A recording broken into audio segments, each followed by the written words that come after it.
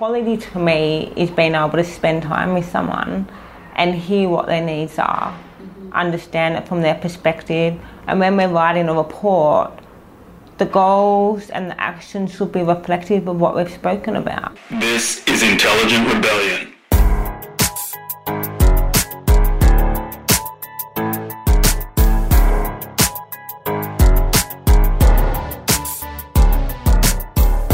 Hey folks, welcome to Season 3 of the Intelligent Rebellion podcast.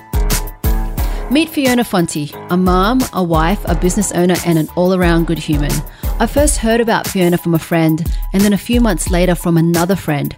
And now having met Fiona and spending time with her, I know what the hype is about.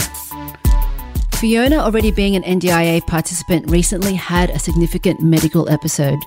She went from being viciously independent to now needing help with aspects of her daily life. She's learnt to embrace the simpler things and make a definite choice about where to put her energy. Fiona shares her experience about trying to return to work and managing her business after this medical episode. She talks about the difficulties in navigating through the healthcare system, even as a professional in the system, the impact on her family, and about how this experience has actually made her a better professional. And she also has some tips for the rest of us professionals out there. Fiona has always been reluctant to toot her own horn, though she is one of the truly wonderful, great people in the rehab world. Someone who cares deeply for her staff and for her clients, someone who cares deeply for the system itself, and someone who definitely needs to be celebrated. In sharing her story and coming onto this podcast, Fiona hopes that people will connect with her.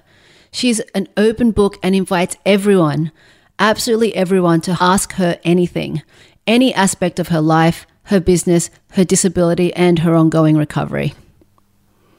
So let's get to it. This is Fiona Fonte. Hey Fiona, thank you so much for coming onto the podcast today. To start off with, just go off and introduce yourself. Let us know who you are, what your deal is. Okay, thanks Leah for having me on today.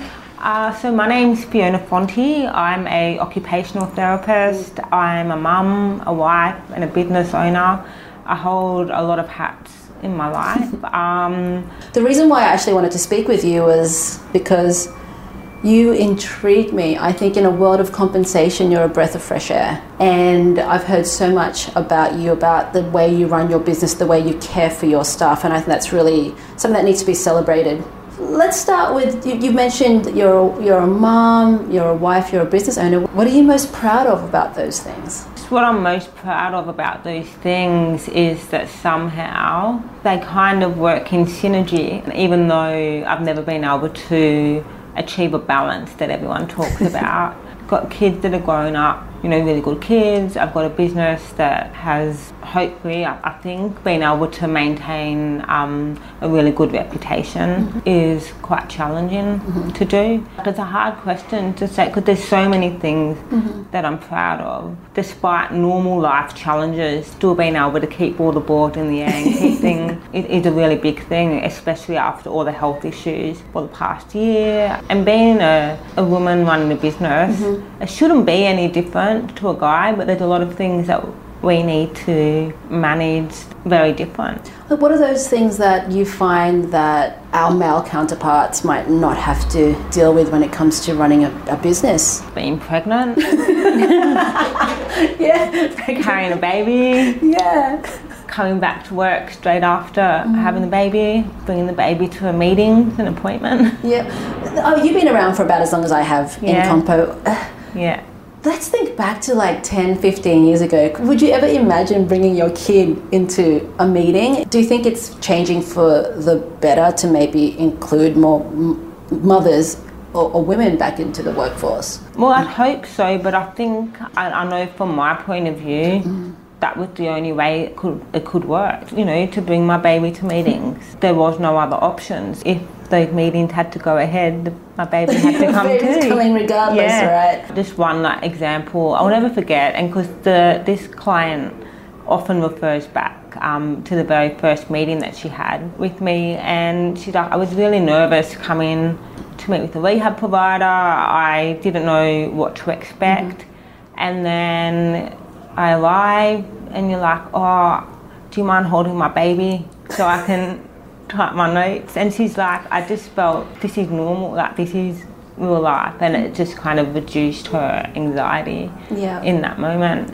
Whereas to me, in my mind, I was like, oh, how's the client going to take this? How am I going to manage this? But it actually helped the situation. So that was powerful for me to hear that. And were you pleasantly surprised as well about thinking, oh, actually there's all these expectations in my mind and what I expected to be a professional and what constitutes being a professional, and by just being human and being yourself, you were able to connect 100% better. Yeah. And that's sort of maybe a line that I wanted to explore a little bit more, because your business just maintains the humanity in everything that you do, not just for the people that you support and your clients, but also for your employees and your staff. How do you do it? How do you do it in this industry that demands so much, especially being a small business, trying to take on some large businesses out there? It's really hard, and I think it's been through a lot of learning and growth over the years. The business will be 10 in June, big celebration coming up.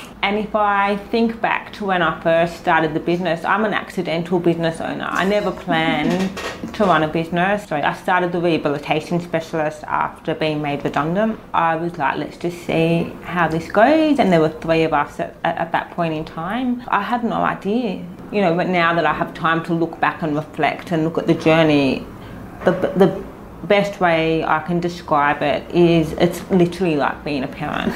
So I started the business as if you could relate it to a first-time mum or first-time parent, you have no idea what you're doing, you're overprotective, you kind of want to know every little thing that goes on, maybe a lot less relaxed about what you're doing. So in those early days when I look back at how I ran the business then, I wanted to be a market leader and to have a supportive workplace, but maybe my management style at that time was very much that of a young manager and maybe being over involved. Do you have any stories or any memories from that time when you're like, oh yeah, shit? I'll give you an example. So I was very much like you. I was in a business and you sort of fall into that whole professional thing and trying to be a manager. And there's this one story that I have is it was probably 5 or 6 years after I'd managed this one person. We'd met up again because our industry is so tiny, right?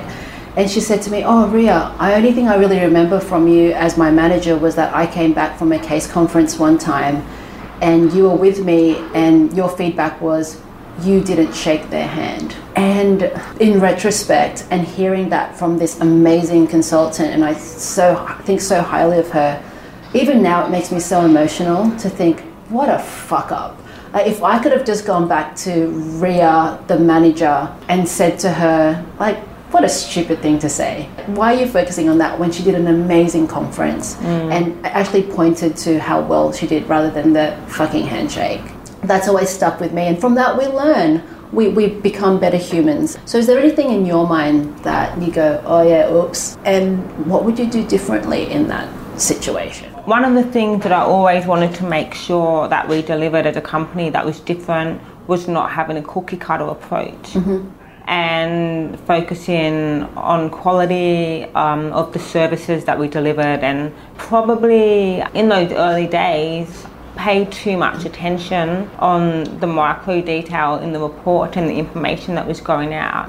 But that was our brand and that was really important at that time. But I can kind of reflect back and see that for employees on the ground, that's hard to balance with trying to juggle the demand of the role and the KPIs, but then also having someone that's quite fussy about the work that goes out. But then I think back at it and say, but would I really necessarily change that? Because that's what started the business and the brand, and see ourselves still as a quality provider. And that's interesting that you point to that, because what is quality in rehab? What is the essence of rehab? What are we all trying to do? Where's your ethos on that? We're trying to help people recover, and getting back to work is one part of that recovery. So the essence of rehab, from my perspective, is being able to be holistic in our approach. And that's really hard sometimes when you have KPIs that are set externally, not internally. Quality to me is being able to spend time with someone and hear what their needs are, understand it from their perspective. And when we're writing a report, the goals and the actions should be reflective of what we've spoken about. It comes in, the quality is when you make it about that person. I was speaking to Rosemary Mackenzie Ferguson on, I think, episode 8, and we spoke about professionals like us writing reports based on what we think might be approved or not approved by, you know, the insurer or the scheme agent or whoever, NDIA. But in reality, our job is exactly what you've just said, is to make sure that we report on the needs of a human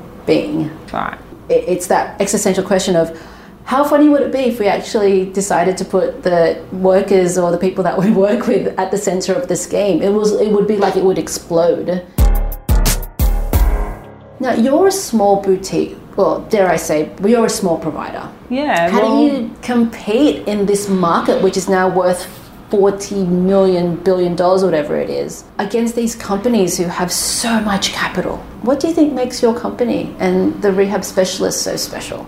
I think what makes us different is that for a relatively small company, we're not that small. I feel like we're moving more to that medium size now, but we have such a broad scope in what we deliver. We're working in the NDIS space, workplace rehab, life insurance, CTP, and I think having the majority of our team working across all of those spaces helps our views to be quite holistic. Yeah, so people will tend to specialise in certain things, like I'm only a clinician or I'm only a rehab consultant. But it seems like what you've built here is a workforce of people who are so adaptable, who are really quite generalists, but ultimately their whole idea is, I just want to help a human being, and I know how to use certain parts of each system to get the best outcome. Yeah, in a way. So there's still people that work primarily in the NDIS space or primarily in rehab, but there's a lot of crossover. An OT in the NDIS space that has specialist skills in home modification can support the rehab space or the CTP space and vice versa. Our team, our expectation is that they drive the type of work that they'd like to do and build their caseload in that way, but having that flexibility and the opportunities to diversify what they do. I feel like you've flipped the script. So you've sort of said, if we do things right, we look after our staff, we look after our workers, we work to the true ideals of rehab, then the money is going to come. It's going to flow in because we're doing a good job. People will recognise that. Tell me more about your staff and how are you supporting your staff with any changes, the way that they evolve as humans and the way that their life might evolve as well. Something that's really important to recognise is that no matter where we work, we have our own lives that are going on, and at different times in our lives, different things are important. So there's times in our lives where it's all about, I've just got to earn as much money as I can, I've got a mortgage. But then there's other times in your life where, you know, I have a family now, or I want to start focusing on some volunteer work or some other aspects. And you don't always have to be pushing forward up the ladder. Sometimes you can take a step back. This is not something that's been in place for the last 10 years. This is something that's evolved over time. Probably been the last 2 years that this kind of realisation has come out. We don't have to be rigid in our approach. What we should have is a structure that allows true flexibility and people to try and design roles or set their goals with their manager in an open conversation. And hopefully that leads to job satisfaction and synergy and being able to push when that's the right time, but also take a step back when you need to take a step back. Do you see that it just all evens out? Should do. Should do. Yeah. So the challenge is that this structure came in December 2020. So after the initial COVID. Yes, okay, yeah. So that's where I took some time to just sit back and reflect and try and think about how can we do things differently.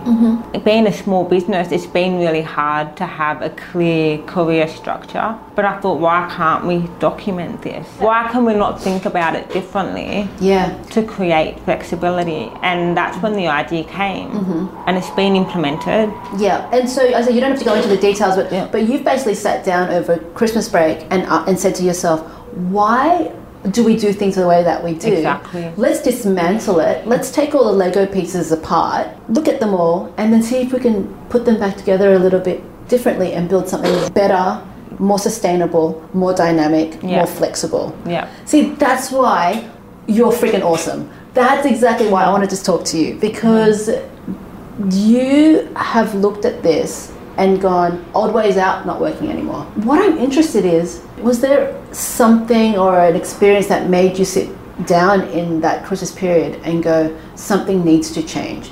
It was something that I'd been wanting to do even 12 months before, but COVID got in the way. Managing the business through that time was really hard. Like the first round of COVID, but to be honest, the second round's been even harder. Okay. Yeah, because there isn't that government support to help businesses, and there's so much unplanned leave. Yeah. There's so many cancellations. From a business perspective, juggling that. Yeah. And also supporting the team to build and grow has actually been really challenging. Yeah. I'm confident, like the work's all there, the team is all there, so I'm confident that we're on the right path. Yeah. How do you mix all the different parts of you, you know, trying to be a mom and trying to be a partner and then trying to be a business owner? So many balls in the air. Surely you drop some. I do. And the honest truth is it's really hard to juggle it all. And probably one of my biggest strengths is being able to compartmentalize and try and think of, okay, well, I need to just focus on this thing today, or that helps, but it's not always a good thing. Let's do the realities of running a business when it is every single part of you. I mean, your business is your livelihood. It puts a roof over your head. It feeds your kids. So what are the downfalls of compartmentalization? Because you know that your business is your life. And that hit home last year. Yeah. Because the balls did drop. Yeah. 22nd of March 21 was the day I was in this office where we're doing the podcast. Yeah. I can't even describe to you exactly what happened because I can't remember the details of that day very well.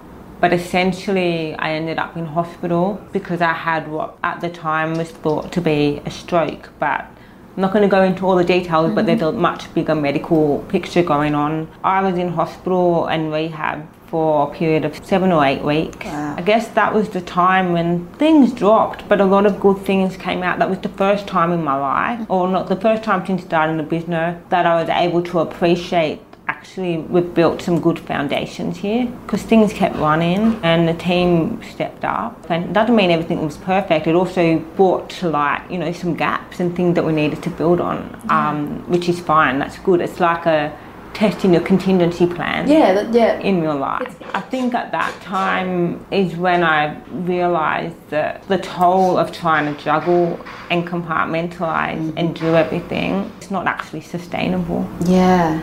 And so, I mean, because now you're having to, you know, work through your own health problems and medical things. You've been a rehab professional your whole life, helping and supporting people. What's it like being on the other side? If it wasn't for being a rehab consultant and loving what I do and being an OT, I would not be where I wouldn't be back at work, because no one tells you what to expect. And navigating the medical system, even as a health professional, and trying to advocate for yourself, it's really hard. So how hard is it for people that have no health background? Wow. So I think what it's done for me is really emphasise the importance of our role, to be at the middle of the journey with the person who has the injury or illness. Because literally trying to navigate all the parts of the health system, I haven't been able to manage it for myself. Yeah. I need support to do that. For me, it's highlighted the importance of our role. It's made me more passionate about what we do. Yeah. Either you love rehab or you hate it. It's so polarizing. But you and I are so in love and absolutely adore this industry, and we love rehab. Even prior to what happened in April, what did you love so much about workers' comp and being in this space that traditionally most people look at and go, oh, no, heck no. It shouldn't be adversarial. I just love that we're in a position where we can really make a difference if we're good communicators. Because often people don't know what to ask for. They don't know the right questions to ask to try and get the answers.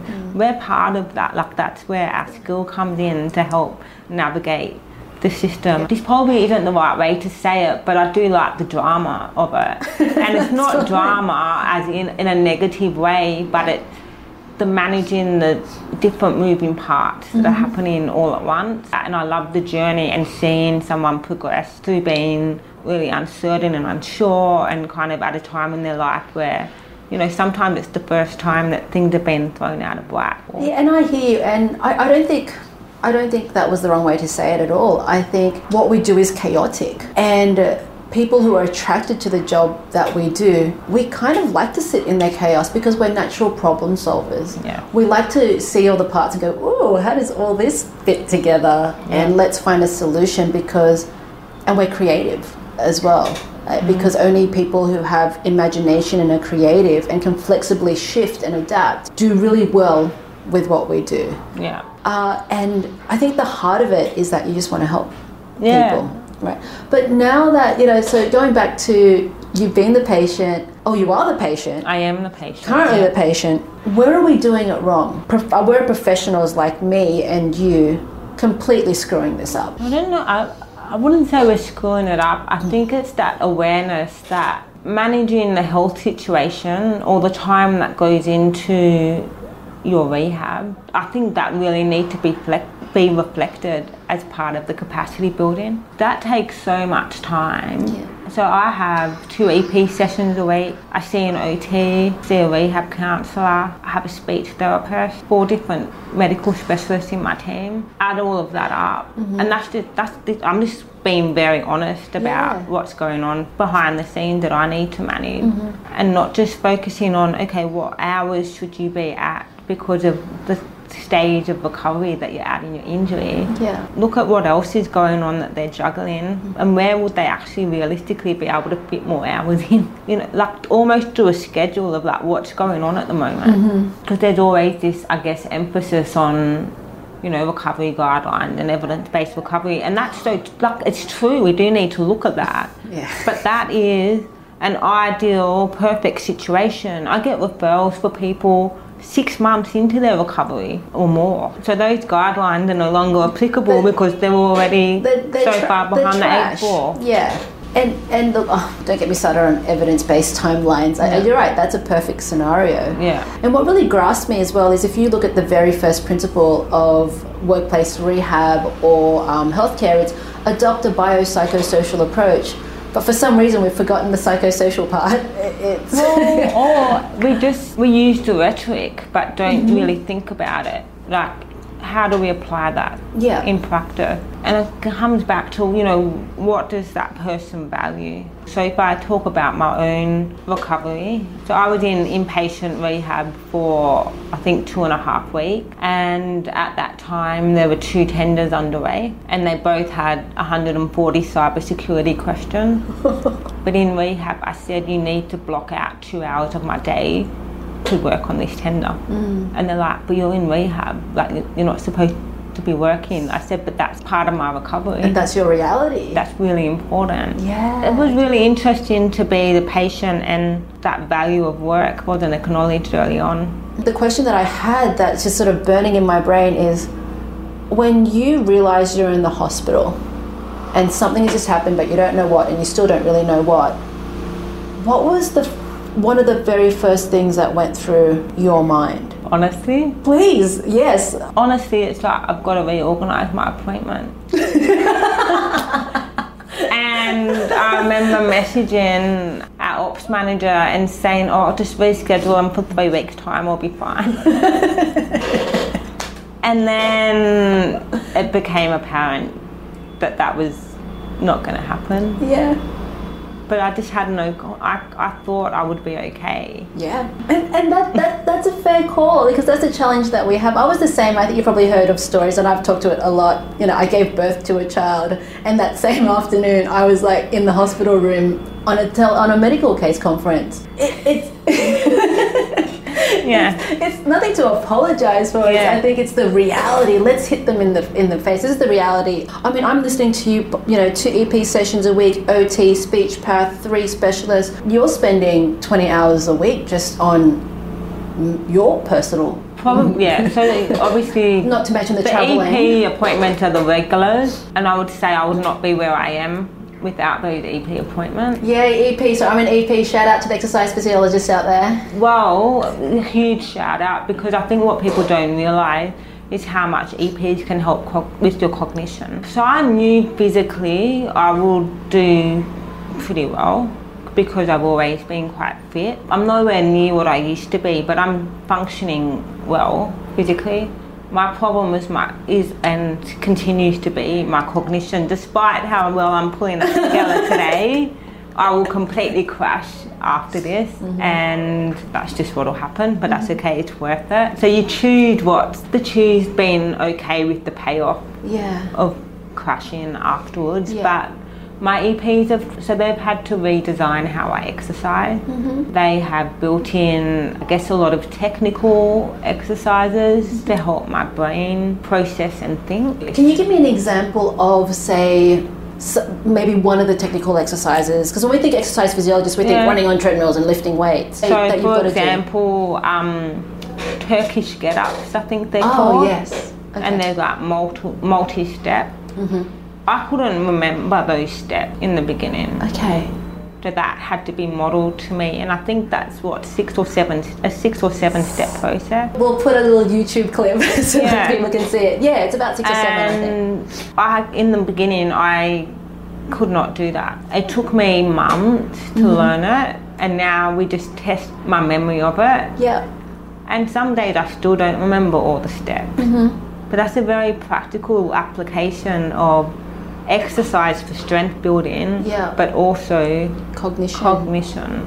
What advice do you have for those EPs, OTs about working with patients? Find out what the individual's normal was before, because that is different for everyone, and what each individual person is trying to get back to is very different. Yeah. I sound really confident in that and in my recovery, but I'm just going to tell you some more truth. When I'm at work now, I can't run an assessment on my own anymore, because I can no longer multitask. So right now I'm just focusing on talking to you, but if I had to write notes as well, I can't do that. So I have like one of my colleagues coming along to my assessment to type my note. When it comes to checking a report that's been written on one of my cases, so I'm using this as learning experiences for my team as well. What used to take me an hour to check will now take me 4 or 5 hours. Oh wow. So something that's really important is to not assume just on initial presentation, because people can present one way, but try and understand what's going on behind the scenes to know what their reality is. Do you also find that, especially because people have known you before, that you almost want to still be that, dare I say, old Fiona? Yeah, well, actually, I don't want to be the old Fiona. I'm quite happy with where I've got to now, because I think I'm a lot more accepting of myself and not having to be perfect or try to be. I don't think I was trying to be perfect before, but I was always trying to present that I was in control. I think I'm a lot more accepting of how things are now. Yeah. But things have changed. Again, I'm talking to you one-on-one, but if I go into an environment where there's new people, like a networking event, I I can't go up and talk to someone I've never met before. Okay. And previously that's something that... I'd be fine. No. Yeah. I had no issue. No second... So my 40th birthday is coming up, so I'm getting to the best years of my life. And people have been talking about, you're going to have a party, because I was always, I loved going out. Yeah. And now I get really anxious at the thought of being in an environment where I need to be able to communicate and think on my feet with all this noise around me. Yeah. I'm deaf, so I'm profoundly deaf, and I have bilateral cochlear implant. Yeah. But since all of this happened, and I have the epilepsy diagnosis as well, I only wear one implant, so I choose to be deaf in my righty, completely deaf, because that extra stimulus was too much for me. But the deaf side comes in handy a lot. So I can just switch off whenever I like. And that's really handy. Like with the kids, when they're getting too much, I can just take them off and close my eyes, because if my eyes are open, they know to stand in front of me, so I lip read. Okay. What things have you gone, you know what, I don't need to do all this by myself? I've had to be okay with having supports in place. I'm an NDIS participant. I was before for my deafness anyway. I have a support worker now who comes and helps me get to appointments, helps me maintain the house, helps me prepare things for the kids, because I've only got a finite amount of energy and cognition, and that's hard because I've always been really independent. But again, I have to choose, okay, what things do I need to accept help for, so that I can function in the areas that are important to me. Yeah. Which is being there for my kids, for my husband, being present at work, because that's a big part of my identity. If I didn't have the support, I don't know how I'd be back at work.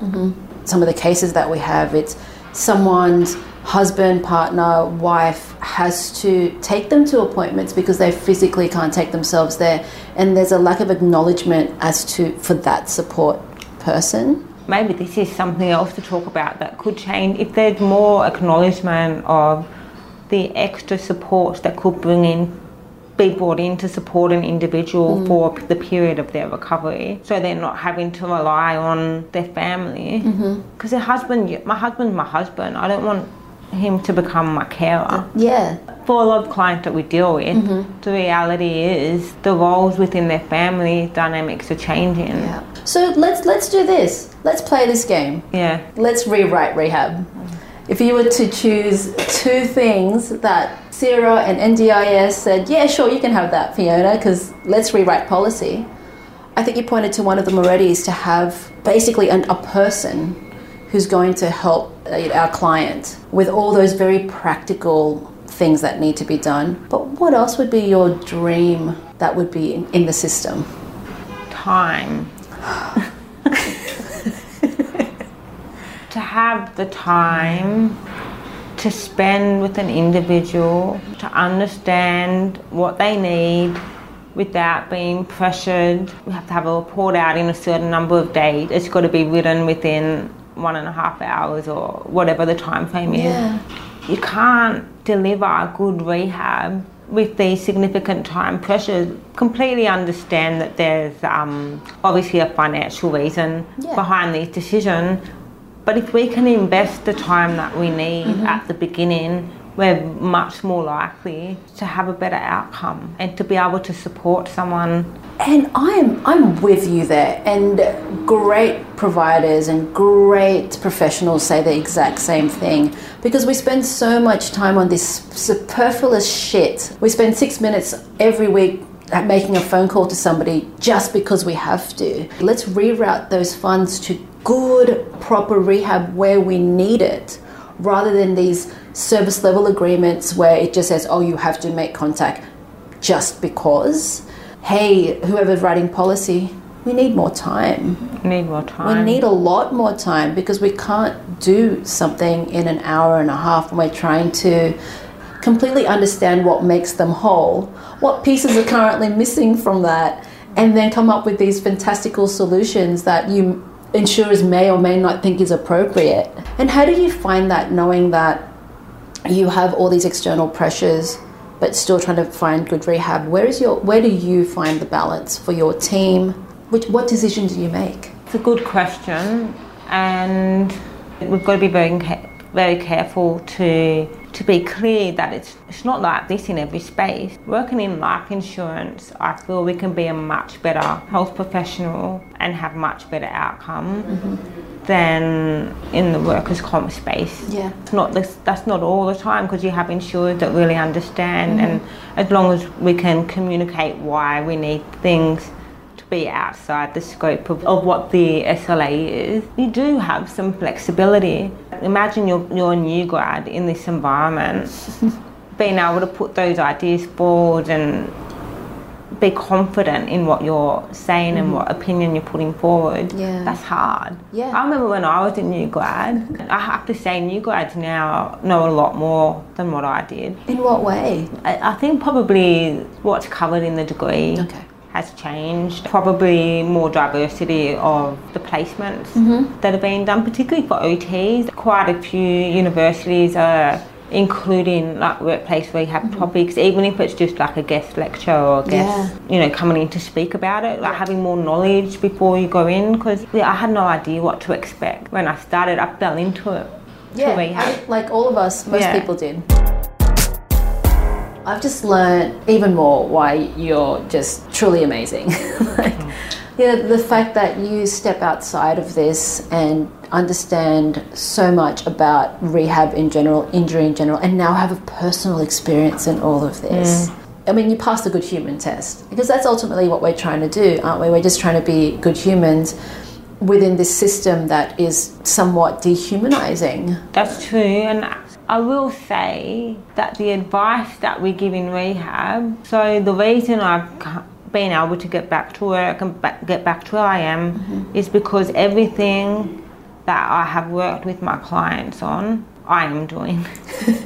I already knew that all this information about pacing and scoping out your day and using visual reminders, like, we know that should work, but putting it into practice, it does work. Something else that came up is you can't pace with kids, and we know this. It's impossible. Like, you can't plan out your day and tell your kids, just stop for 20 minutes so I can have a break. So one of the things that came up for me was, how do I help my kids understand what's going on? And that's probably something as rehab professionals that would be amazing to have more awareness of. How do we help parents who are trying to recover from an injury educate their kids? And you've pointed to that as well, in that when partners become carers and those changing roles, and like you've just turned on a light bulb, it would even take it beyond the kids and understanding what's happening, but also the partners, even friends. How do we do that? Because our focus is on one individual. So if we could look more broader, I know we can do activities of daily living assessment, but again, that's looking at very basic things. It's survival, not thriving. Provide that practical assistance, cleaners, taxi transport, not ongoing, but in the beginning when these people, where they're trying to go to rehab, they're trying to focus on their recovery. So like have meal prep services, anything that takes some pressure off so that they have energy to focus on recovering and getting better. And the things that are important to them as well. Exactly. Like you said, you've only got a certain amount of sort of cognition and bandwidth. You want to be able to spend that energy on the things that are really, really important to you, and let other people deal with that type of stuff. The other stuff. And then build it back in. Yeah. Because that's part of capacity building. Maybe what's a little bit different about my situation is that this is a disability. This is something I need to manage ongoing. It's not something that's going to go away and fully recover. Yeah. And the injury is a little bit different, because most injuries will recover. Yes. So if we can provide more practical support and early and as soon as necessary, possible. That would be amazing. Yeah. And that speaks to the early intervention is like a running joke. I know. Right. Never happen. What do you do for fun that is only for you? What's something that you get fully immersed in and that you would see as play? That's a very good question, because I think that's an element of my life that I need to get back. And at the moment, my space is going for really long 5K walk. That helps my cognition, it helps me think. Other people think I'm crazy because they're like, why would you walk 3.5 Ks to Woolies and then carry your groceries back home? Number one, I'm not driving. Number two, I've got a purpose to walk somewhere. And number three, on my way back, I'm doing some weight training as well. That's right, getting your guns back. Yeah. For me, that's enjoyable. Yeah. I used to enjoy reading. I haven't been able to get back to that because my reading and cognition is spent in work. Yeah. So that's probably an area that I'm working on.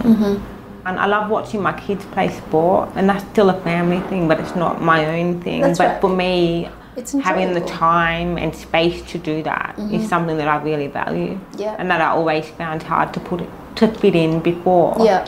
The fact that I'm making sure I have space for that, to me, is really enjoyable. Yeah. Yeah. I love Yeah. it, and I think there's a lot of lessons that people can take from this where they don't have to end up in the hospital and having a disability. It's kind of like, just understand where your value systems are and then make those intentional decisions to place your energy in certain places. Yeah.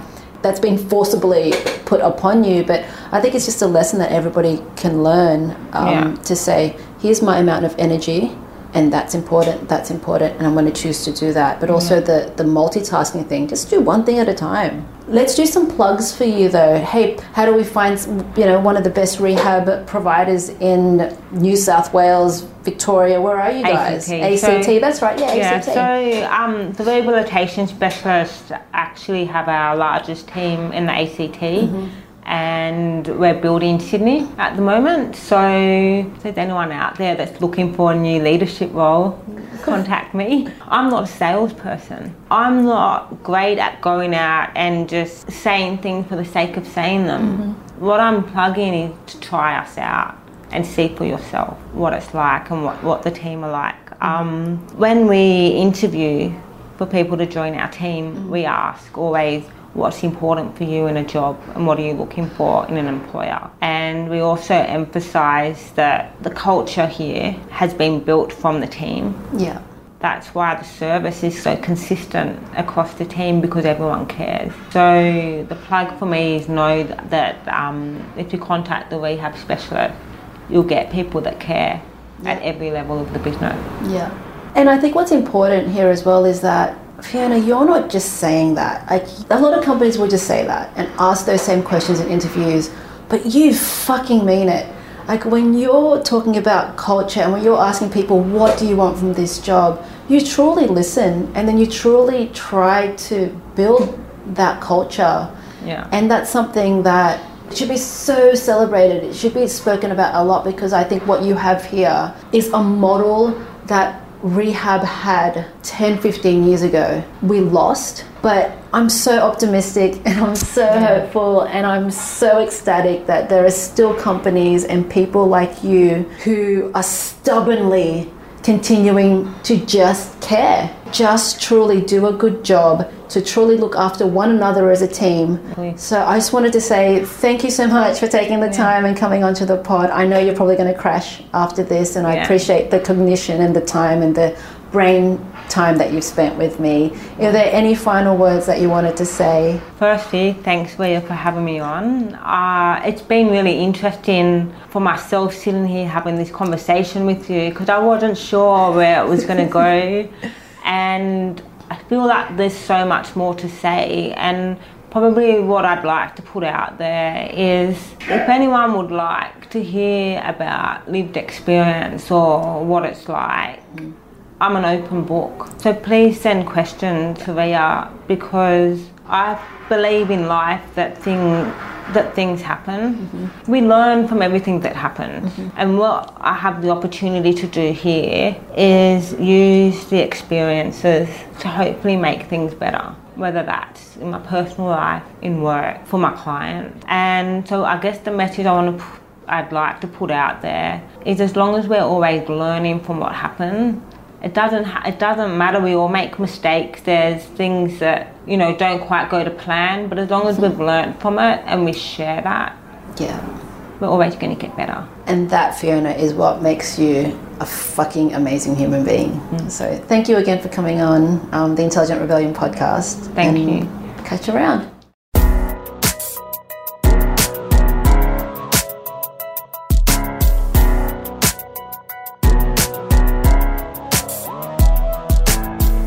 The Intelligent Rebellion podcast is brought to you by 3 Sticks. My name is Ria Mercado and I am your host. Our producer is Will. This episode is brought to you by crayons for all your colouring needs.